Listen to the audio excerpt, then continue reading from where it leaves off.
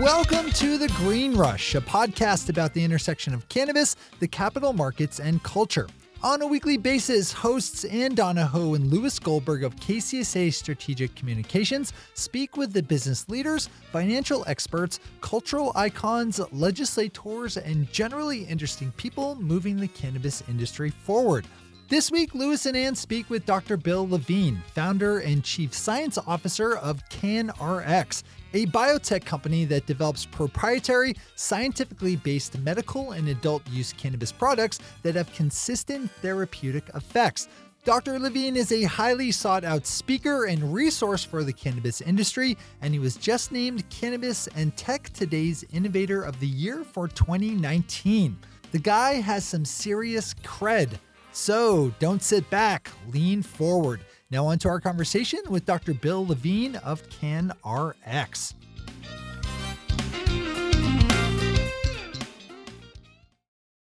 Hey, Ann, how are you? Hey, Louis. Happy Wednesday.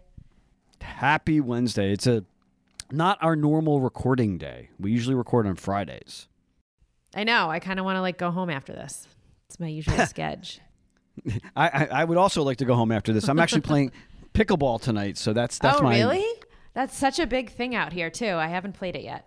It is. It's like standing on a ping pong table and whacking the shit out of the ball and just having a lot of fun. Yeah, totally. Melissa got me into it. She's been playing now for months, and I've been playing for a couple of months, and it has become my favorite physical activity. Seems like a good outlet for aggression.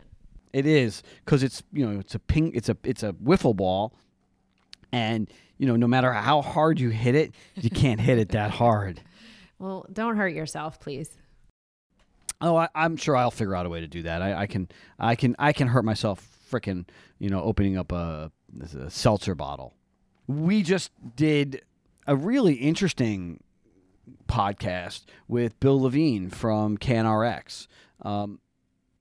We've been working with Israeli companies at KCSA for decades, literally decades. And they are all staffed by some of the smartest, most creative people in the world. And this is another one of those companies. I love them. They're a challenge to work with at times. CannRx has not been, but Israeli companies can be a challenge. And this is I found the conversation to be fascinating. I think, I love the talk of the science behind it. And I definitely am going to go down some Google rabbit holes, just on some of the stuff that he talked about. And I'd love to have him back because I think there's so much missing when it comes to the, what's proven and what's not proven. What are we calling snake oil? What are we not calling snake oil? And I think that's just the fascinating side of it. And I think the only way, for this, industry to move forward is with more study, more data, and more application. So I love these kind of conversations. And that's why I think what's happening in Israel is so interesting, because it's legal there for medicinal use.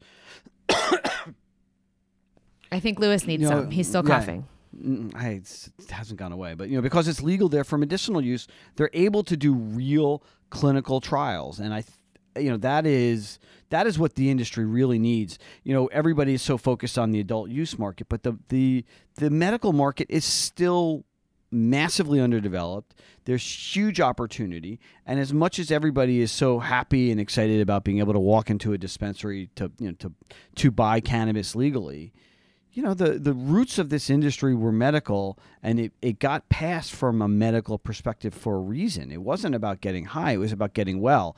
And the wellness part of this industry is really being researched most in Israel. Yeah. So I think you guys are going to really like this episode. It's very cool. Cool. All right. Shay, roll that tape. You're a dork. Bill, thank you so much for joining us. Before we jump into all the stuff about your company, I have to ask, how does a periodontist become a cannabis entrepreneur and somebody who wins Cannabis and Technology Today's Innovator of the Year for 2019? Well, that actually is a very good question. So first of all, thank you for inviting me to the program. It's an honor to be interviewed by you. It is an interesting question, and I'll give you the short version of the story. Really, is that the way we treat periodontal, I'm a periodontist by training, so we specialize in inflammation and gum infection, and basically the solutions that were being given by the practitioners really were not meeting the needs of the patients and the consumers. And there was nothing in the industry pipeline that was going to be able to provide that solution to the best of my knowledge. So we ended up we got together a small group of creative individuals, and we looked at completely out of the box for potential solutions. And we ended up sort of looking in the botanical world and plant source material, looking for bioactive or pharmaceutically active compounds. And we ended up basically developing a platform of botanical products that can actually reduce the inflammation and enhance the repair of tissue.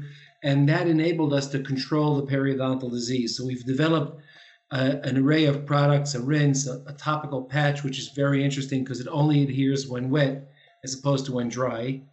Excuse me. And when we understood what we had accomplished here, we basically, the knowledge, the know-how, and the intellectual property that we had created, we actually became a company that specializes in botanical medicine. So we took our knowledge base from dentistry, we went into chronic wound care, women's health care, oncology support, and some other interesting healthcare areas where we felt that we could utilize our understanding of plant material, how we break it apart, how we put it back together to optimize its therapeutic benefit and understand its biologic mechanism of action to create better healthcare products. So when we realized that we were looking at cannabis as a highly pharmacologically active plant material, and if you look at the data that exists in the cannabis area, which is that it's not just active in getting high, it's active in a broad range of high need areas, which include diabetes. It has good data on, it seems to have some data and potential impact on the dementia type diseases, Alzheimer's and others. There's good data on glaucoma, and clearly data on pain and sleep. So, and anti-inflammation as well, right? I mean, there are. I mean, and I would assume from a periodontal perspective, that's what you were looking at, right? It's like it is a disease of inflammation of the gums, and it's like, okay, what else is there? So, interestingly enough, though, the inflammatory data that we have is interestingly, there's a lot of talk about it, but the data is all in the non-clinical stages. Okay. Yeah. So I like that. I believe it's true. From a mechanism of action standpoint, it makes sense. But in the end, you have to prove that in the complex system of the human body, it still holds true. You're an Israeli company, and we're going to get into that. The U.S. can't do right now clinical research on cannabis. It's a a Schedule I federal illegal substance, but Israel, it's not. And there is a lot of research going on, whether it be at Hadassah Hospital or at the Technion, all over the country. Can you talk a little bit about the research that your company CannRx is doing? And I know I'm jumping ahead, but you opened the door and I got to walk through it. No problem. I'm always happy to be an open door policy. So basically, you're right. The Israeli government is much more supportive of the cannabis research industry than the United States government. I do believe that will change with time, but there are trials going on here, and we are actually running some trials here as well. In addition to that, though, one of the problems you have when you're in a small country and you're trying to run a large trial is, are there enough patients who are willing to enroll in the trial to meet your needs in a timely way? So you have to marry the environment of enabling the trial and the volume of patients that you have. So we actually are also now about to start some trials in the United States. And so I can't really disclose yet because we're not under contract, but but we will be making letting people know about that sometime in during the next 2 months or so. Okay, so from one Jewish cannabis business executive to another, what is it about this industry that attracts us? And you're in a country of 8 million Jews, and you're telling me that you can't find enough people to enroll in one of these trials? So fair question. So what I think attracts us to the cannabis industry is its potential. For the purpose of getting high, that's okay. I see it. It's a recreational product, and I'm in favor of it. But that's not what would have attracted me. What attracts me is the ability to provide a controlled high to those who want a controlled high. For example, I call them the reuser population, those who used it in their youth, but now they're in their late 60s, early 70s, are happy to go back to this, but they want to have a controlled high. They don't want to be out of control. 2, the potential medicinal applications, which are very exciting. And that's what attracts me to the complexity of the plant, the ability to mine out core data which can impact on people's lives, and the challenge that's involved from a regulatory perspective. I don't mind the challenge. That's what makes me energized. Well, so as fun as it was to go down Lewis's rabbit hole, can we rewind a little bit? And can you just tell us about CanRx? What is it you guys do? Question mark. Fair enough. So what we looked at, remember the background, we came from a company called Izun Pharmaceuticals, which specializes in botanical medicine. So our area of expertise is really taking botanical material with all the variability and all the inconsistencies that are there, understanding what makes this work and how to design a process which will give you a clear dose, a clear effect, therapeutic, which you can use in healthcare needs. Because basically, a patient who takes a product for a healthcare need wants to feel better. So what we looked at the cannabis industry, and we basically said there are 3 major problems. Number 1, how do you pull out the bioactives from the cannabis plant? Number 2, and what's the most effective way to do that? Because without being able to do that, you're still stuck in smoking mode and an inconsistent product. 2, you need to be able to design the right cannabis formulation for the right indication. What helps you treat pain is not going to help you treat glaucoma or diabetes or many of the other diseases that are being studied now. And the third aspect is basically, how do we get this cannabis into your body in a precise way, in a measured dose? Because cannabinoids are notorious for being poorly absorbed.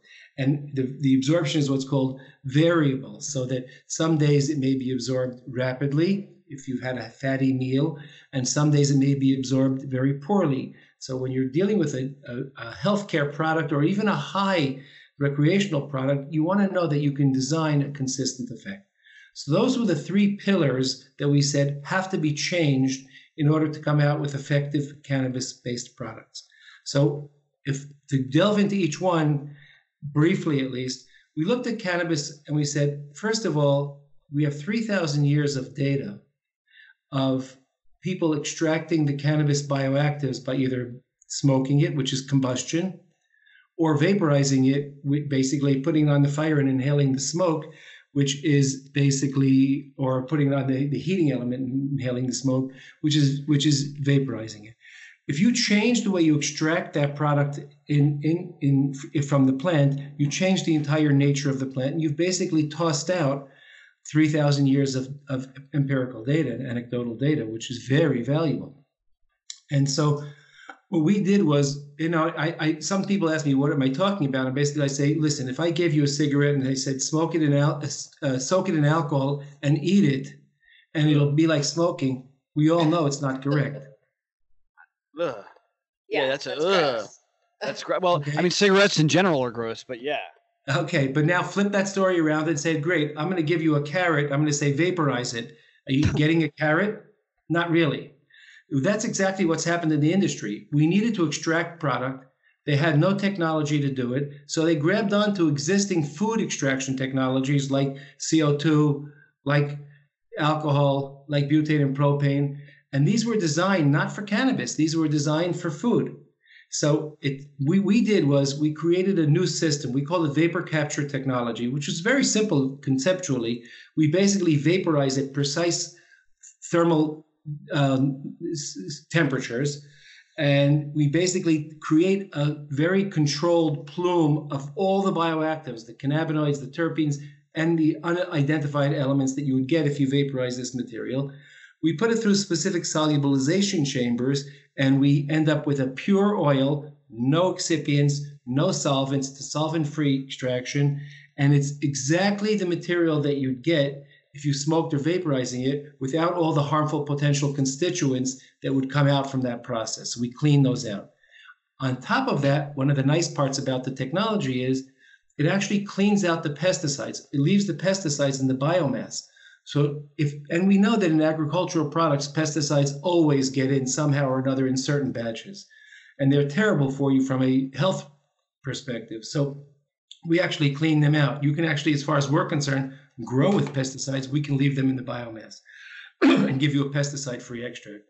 And the other piece that's nice about it is we actually have if you have mold or mildew, we actually remediate that completely. So not only do we get rid of the mold and mildew, but we get rid of all the aflatoxins, which are the untreated toxins which get into your material from the mold and mildew, which is endemic in the cannabis growth.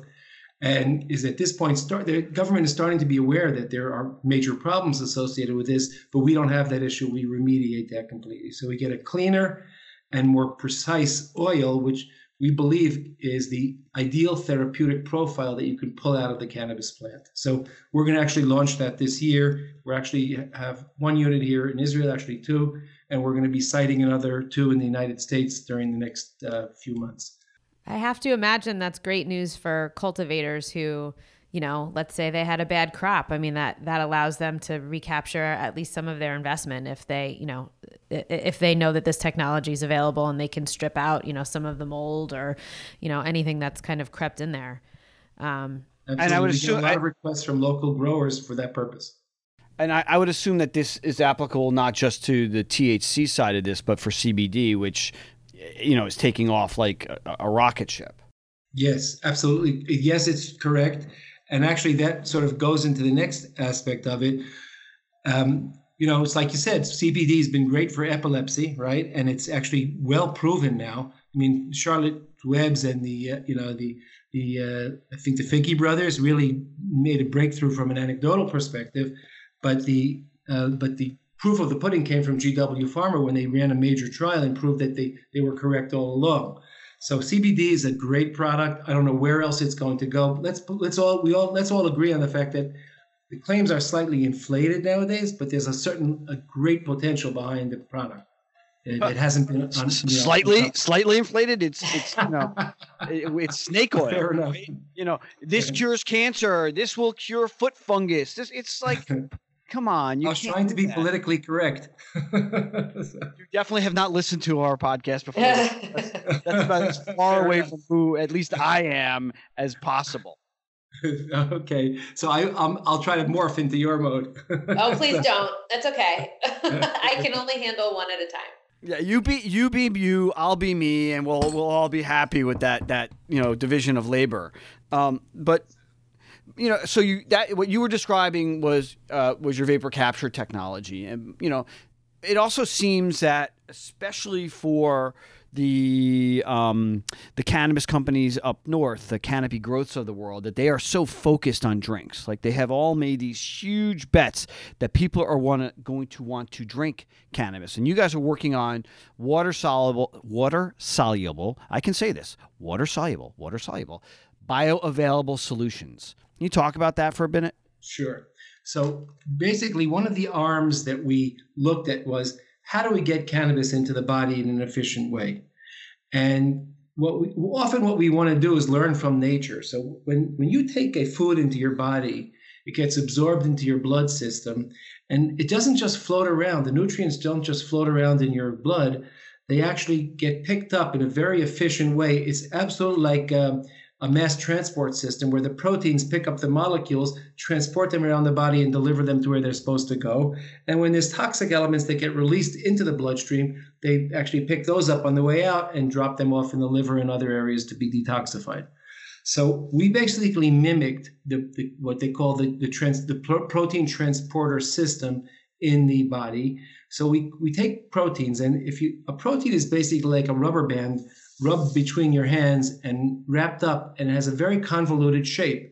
And there are little pockets between the parts of the protein. So we actually have a technology where we can pack the cannabinoids and the terpenes into these pockets, and basically when it creates a water solubility because it's a nanotechnology, so that the particle size is very small, and the proteins are water soluble. It doesn't change the cannabinoids at all, because that you can't do, because that's the drug element. You don't want to touch that. You want to keep that in its pure form. And what it does is actually, when you take the cannabis product orally, we're getting it into your body in 15 minutes as opposed to an hour and a half for a normal oral delivery. And it doesn't change the flavor of the drink or whatever. It actually mitigates it. It actually takes some of the bitterness. CBD has a bitterness, and so does THC. And actually, this torques down that bitterness significantly. So it's much milder, much less aftertaste. You know, there are a lot of people who are betting big on drinks, right? And if you look at the data on consumption amongst consumers, you know, there's flower, there's vaping. Those are the top, 1 and 2. There's tinctures, there's edibles. Drinks are like so far down. Do you believe that there is a legit significant market for drinks, or is this, is this because a lot of the big companies who have invested in this space are alcohol companies, and they're saying, people are used to drinking a beer and drinking a glass of wine, and now they're going to want to drink their cannabis? It's interesting. I'll tell you the truth. No. Please lie. I want you to lie to me. Thank you. I am actually not a big believer in the beverage industry. Frankly, I think people who are taking cannabis don't feel like taking it by a drink. If you want to get high, get high. You can take a capsule. You can take it, but drinking is a pleasure. Drinking alcohol, drinking a good scotch, a great wine, a great beer, those are fun. Drinking cannabis is not fun. So, it's just, I don't see it as a mix, personally, but I can't argue that the industry is growing. I don't know how long it's going to last. You were just talking a little bit about the kind of the structure of how these proteins work, and I think I read somewhere that you basically see it as like a fisherman's vest that just picks up, the between the top. That's true. I have said that. I think it's a great analogy. But can you talk about how that, you said earlier in this conversation that very little of cannabis in general gets absorbed. So does this help with the absorption process, or? Yeah. Normally, if you take a cannabis product if you ingest a cannabis product, if you take a gummy, or if you take a beverage, for example, it takes about an hour and a half to get in, and maybe a little less with a beverage. But actually, you only get about 10 to 15% of the cannabinoids into your body. Our process will increase that over 50%. So that's a 5-fold increase, which is an enormous powered product. And the other part is that it actually will stay in your body for a controlled amount. We can have it in there for an hour. We can have it in there for 8 hours. We can control that process. So, Bill, does that mean if you're taking, for argument's sake, a 10 milligram gummy, you're really only getting 1 milligram of bioavailable THC and CBD, and that what you're doing is you would actually, if a gummy manufacturer was using your technology, you'd get all 10 milligrams? No, we'd get about 5 to 6 as opposed to 1. But seriously, like if you're eating a 10 milligram gummy, you're literally only getting 1 milligram of the active ingredients. 1 to 1.5. Yeah. So, Washington State recently, there was a bill put into the Washington State legislature to limit the amount of THC in edible and vaping products, and capping it at 10%. Your technology would enable a lot of these companies to still have a product that has, some oomph to it, because, if you are a patient used to consuming something, that's 50 milligrams, and in essence you're only getting 5, if they used your technology, they could give you a 10 milligram gummy, and you'd still get between 5 and 6 6 milligrams of active ingredient. Am I thinking that through right? Absolutely correct. So, okay. That's absolutely fascinating. So why is that not more widely known about the limits on what you're actually consuming or getting or getting access to? Because all of these big edible manufacturers, not that they're that big, they tout the amount of THC in their product, but do they know that the actual bioavailability is significantly less? They should. It's publicly available and it's been known for 30 years. This is not new. Remember, THC has gone through a drug approval process. CBD is actually not the first cannabinoid approved. THC is. It's in the 80s, 1980s. And it was approved for specific indications to support cancer patients. So all those products went through extremely rigorous testing of exactly how much gets into the body. So this is not hearsay. This is hard facts.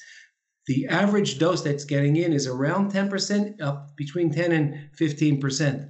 This is well known. And the CBD is the same, which is why they have to give massive doses in order to get a therapeutic effect. This is really fascinating. And I'm stealing the next question. So you guys are not a consumer. CanRx is not a consumer-facing company, right? You're much more of a B2B. So who are your potential or current customers or clients, and how are you communicating to them other than through public relations? Full disclosure, you guys are a KCSA client. So other than the earned media, how are you educating the industry as to what you guys are doing? So we've been doing this research now for about 5 years. And, somebody once said to me, I'm an anomaly in the cannabis industry because I first research, then I speak, as opposed to speaking first and then figuring out if what I said made sense. So so we were pretty much in a stealth mode, which is not a compliment or a criticism. It's just the way we function. We wanted to make sure our data was strong and our data was good. And now I think in 2020, we feel very comfortable about our data package and the products that we offer. And we are sort of ready to say, okay, now let's engage the right companies and the right partners, because that's critical in every industry, and particularly in this industry, to bring our products to market in an efficient way. So we're getting a lot of interest, more interest than we can handle, and we're just looking for the right partners to do that in. We have talked a lot about this show on the show, and we are, we have a lot of investors listening. Putting on your business hat and your entrepreneurial hat, the cash crunch in this industry has just, been so widespread. How are you guys navigating these choppy, capital markets waters? So interestingly enough, we're not that affected by it at this stage, simply because we're not a consumer-facing company. We're a technology company. So our costs are all focused into R&D. So they're relatively reasonable. And we will then provide a product to a company who's already selling product to make his own products better. So he knows what he's getting and he can quantify the benefits that he'll get from this. In other words, if I'm making this much product and now I'm going to get a premium product, what's my markup? What's my differentiation? What's my marketing strategy? And we're getting a very warm welcome in the industry that our technology will bring those benefits to their consumer base, and that can be translated into a clear, objective business quantification. So we're not that affected by it. We also have our technology is really pretty much standalone, and we really targeted very interesting areas. But I hadn't gotten into the formulation, but we're looking at sleep and pain, and our data is seriously off the charts. In sleep, for example, and I think I'm just sharing this with you because I think it's interesting, and I think you'll appreciate it. If you think about what the problem with sleep disorders are, we all have friends. They either can't fall asleep. They go to sleep, but they wake up after a few hours and they spend the rest of their night staring at the walls, or they sleep for a long enough time, but it's not a restful sleep, so they're constantly tired. So they're suffering from a limited wakefulness during the day. So, but cannabis is a lot of different active molecules. So what we can do actually by using the active molecules that are in there and sort of upregulating and downregulating them, we actually were able to modify all aspects of that. But not only that, we know exactly which molecules are doing what. So we can control and we know which molecules do this, your onset of sleep.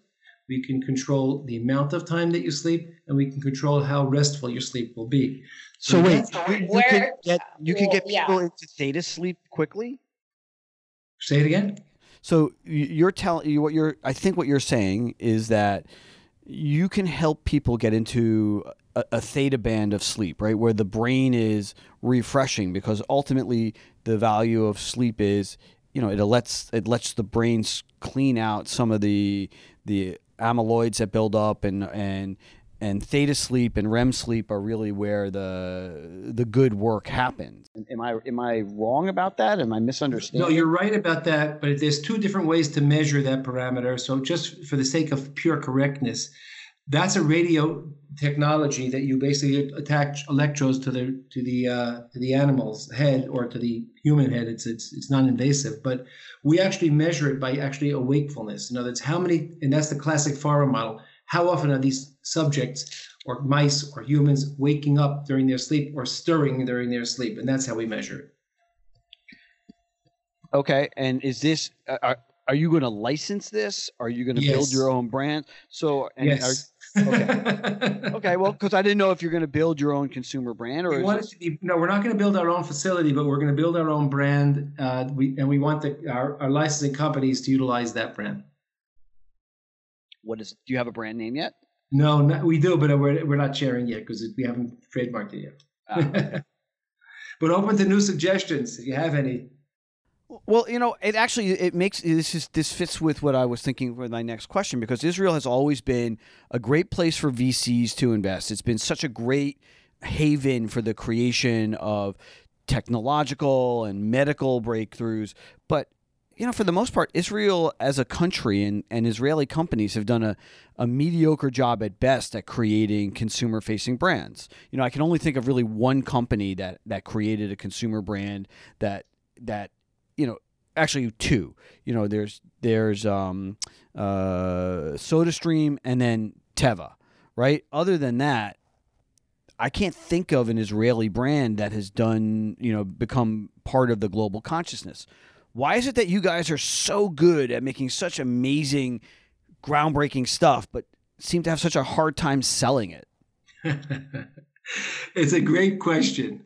It's really a great question. I think it's like, the unanswerable question. I don't know, but maybe it's an attitude like we think we're good at everything, and maybe that's the critical flaw. Yeah, maybe it's just, it's true though. It's true. We suck at marketing. It's true. I say it about myself. So we'll help you with the names for these products, and we'll market the hell out of them for you. Sounds great. Sounds great.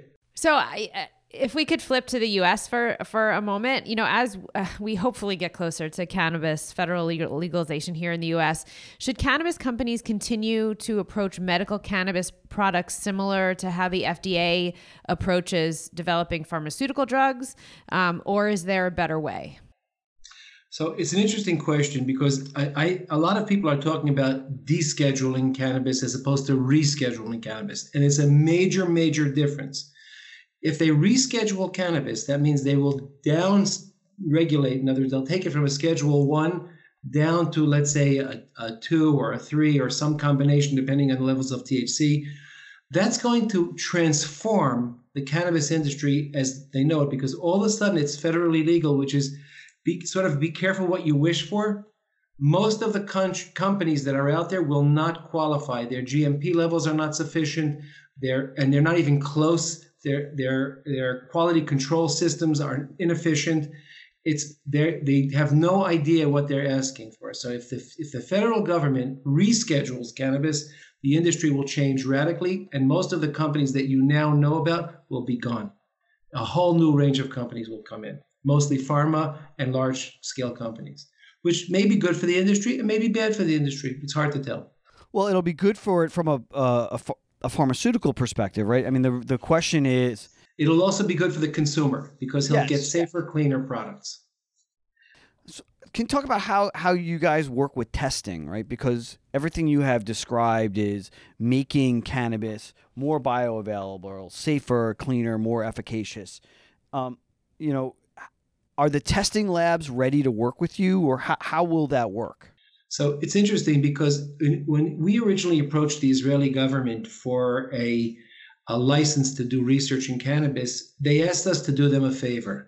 They asked us to set up a high quality and an analytical laboratory which would fit international criteria. And in exchange for that, they would also give us a license. It was sort of a quid pro quo. And we're very familiar with that term here. So there was no quid pro pro. It was a perfect call. It was a perfect call. So anyway, the point was that we set up what's called an ISO 17025 laboratory, which meets very high standards. And until very recently, and we may still be the only lab that does that. So we know what it's like to be an analytical lab. So the labs basically are very comfortable working with us simply because we are a lab. We do the government analysis here in Israel, and they basically only use us for that process. And at the same time, we have a great interface with other labs because we speak their language. So there's no problem on that end. It's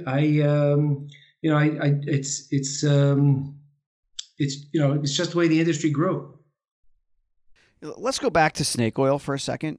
Because CBD generally is being attributed these miraculous qualities, and most consumers, especially new consumers to whether it be straight up cannabis or CBD, don't understand the difference between CBD, CBN, CBG, terpenes, all that stuff.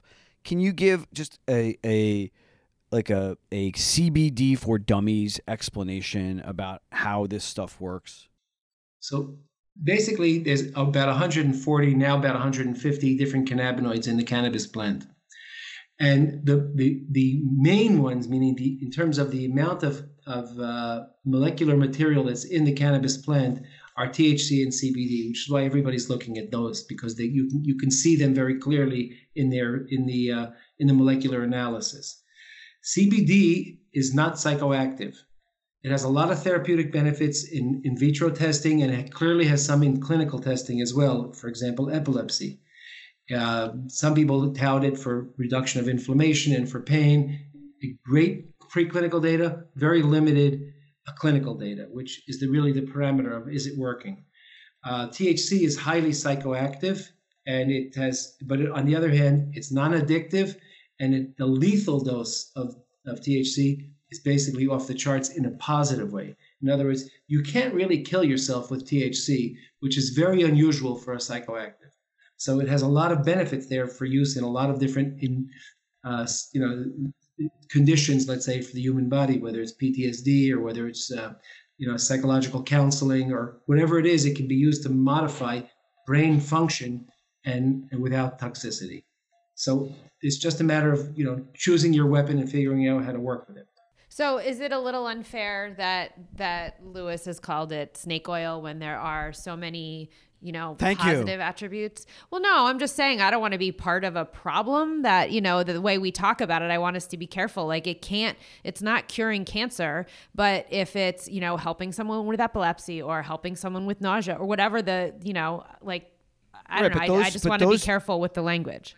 But those disease states have been tested, right? I mean, GW Pharma did tens of millions of dollars of testing to get Epidiolex to market to prove it works again, in treating tremors associated with epilepsy. It's hard. People are ascribing qualities to this stuff without the clinical data, without the double-blind trials. They're just saying, I have a friend who. That's not enough, and that worries me. I'll tell you, yes, it has some positive attributes, but they're way overclaiming. And there are some toxicity issues with CBD in very large doses, although I can't imagine people are taking them in those doses. But that's the doses that they gave at Epidiolex. There were some liver toxicity issues there, which are frightening, actually. So that's what concerns the FDA. But remember, there's another federal organization which is monitoring this situation very carefully, the Federal Trade Commission. Okay, you can't make false marketing claims. So there's no question they're watching, but they're trying to figure out how to deal with a state-based regulatory environment. Look, Curaleaf had its products taken off the shelves, I think at CVS, because claims. So remember, they went federal in their marketing. That's Yes. That's why they were targeted. It's hard for them to target someone who stays within the state. It's funny because we're not really aware of it because we think of ourselves as the United States, but we forget what it means. It really is a united group of states. But so we think of the federal government as our government, but the reality is our governments are the state-based governments, and the federal government sits as an umbrella organization above that. So as long as the state is staying within state lines, they have an enormous amount of freedom. So let's go back to vaping. I think that's been, one of the big topics, especially, in 2019, and it seems to have died down a little bit. Some of the health concerns, at least in the mainstream media. But you guys are coming up with solutions that are very based on inhalation technology, and so how are you thinking of next steps? In both communicating to the public that this is safe, or are there, I guess that's my question is how are you going to communicate this, and how much is the vaping crisis, how much pushback are you finding from any of your clients? It's a very interesting question, but I'll sort of answer, you asked like let's be Jewish. I'll answer a question with a question. Why would you do that? I get it. Why would you do this? So I'll give you how many. When people smoke a cannabis joint, they'll generally go out, smoke the joint, and come back. People who vape are vaping all day long. They just have that vape right in their pocket. They pull it out, and every 15 minutes they're taking another vape. It's like the action of vaping is so clean, it's almost the action itself is addictive. Same thing with e-cigs, by the way. And so but I think that's part of the problem of vaping is they're constantly exposing their lungs as opposed to a brief period of, let's say, 2 or 3 or 4 joints during the 24-hour period. They're vaping every 15 minutes. So they're hitting their lungs with that stuff 4 times a day. And what the Center for Disease Control basically said is they believe it's the vitamin E acetate that's in these solutions. But there's glycerol in these vaping solutions. There's propylene glycol in these vaping solutions. Dumping that into your lungs every 15 minutes is not healthy. So what we actually did and this was our contribution to this. If you think about what I told you earlier about the vapor capture technology process, it works by heating, right? So let's say I set my dial and my technology for extraction at 180 degrees. Everything that came out of the plant is volatile at 180 degrees, right? Whereas if I did it in a solvent-based, I have no control over the temperature range, what molecules are in there. They could be at 230, 240, or 100. So by doing that, I can actually create for you a pure disc of cannabis oil that you turn your vape onto 180, everything will volatilize. So I can give you a pure cannabis oil, no excipients to vape with. You still shouldn't vape every 15 minutes, but it's the cleanest vape that's available. And it's more bioavailable, and you have to take less to get the same effect. It's all of the stuff that we've already talked about. Yes. We've been talking now for about 45 minutes, and I want to be respectful of your time. So I want to ask a question that, speaks to the heart of entrepreneurship, because that's, you are an entrepreneur by nature, and have been successful. And I believe, and anybody who's listened to any of our shows over the last year or so, that I truly believe that success is the child of failure. That, you can step in success and not know how you got there, but if you are intentionally successful, it is because of the experiences that you've had based on the failures that you've had. Can you talk about a failure you've had that's shaped you, whether it be from a business perspective, a personal perspective, but some painful lesson that you learned that helped you get to where you are today? Yeah, yes, I'll be happy to, and I will. I used to lecture a lot in the professional area in educating dentists on how to be better dentists, and I had a slide, and the slide said, "Good judgment comes from experience," and the next slide said, "Experience comes from bad judgment." Okay, because that's absolutely true. So I mean, there are many things. I'm very good and very dogged, and maybe pugnacious in a sense in solving problems. And so I generally don't let failure push me down. But sometimes a hard no is much better than a maybe.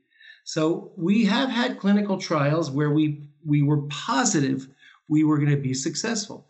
The data broke exactly as we intended it to.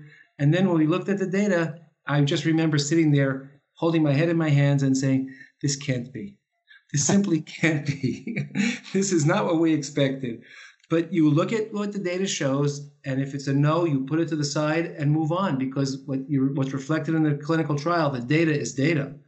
And you can analyze it all you want, but if it proves to be no, it's no. So I think the message would be a failure is just like you said, it's a stepping stone. You'll either learn from it, you'll either drop a product that shouldn't have been developed to start with, or you'll give up, which a lot of people do. And I really do understand them.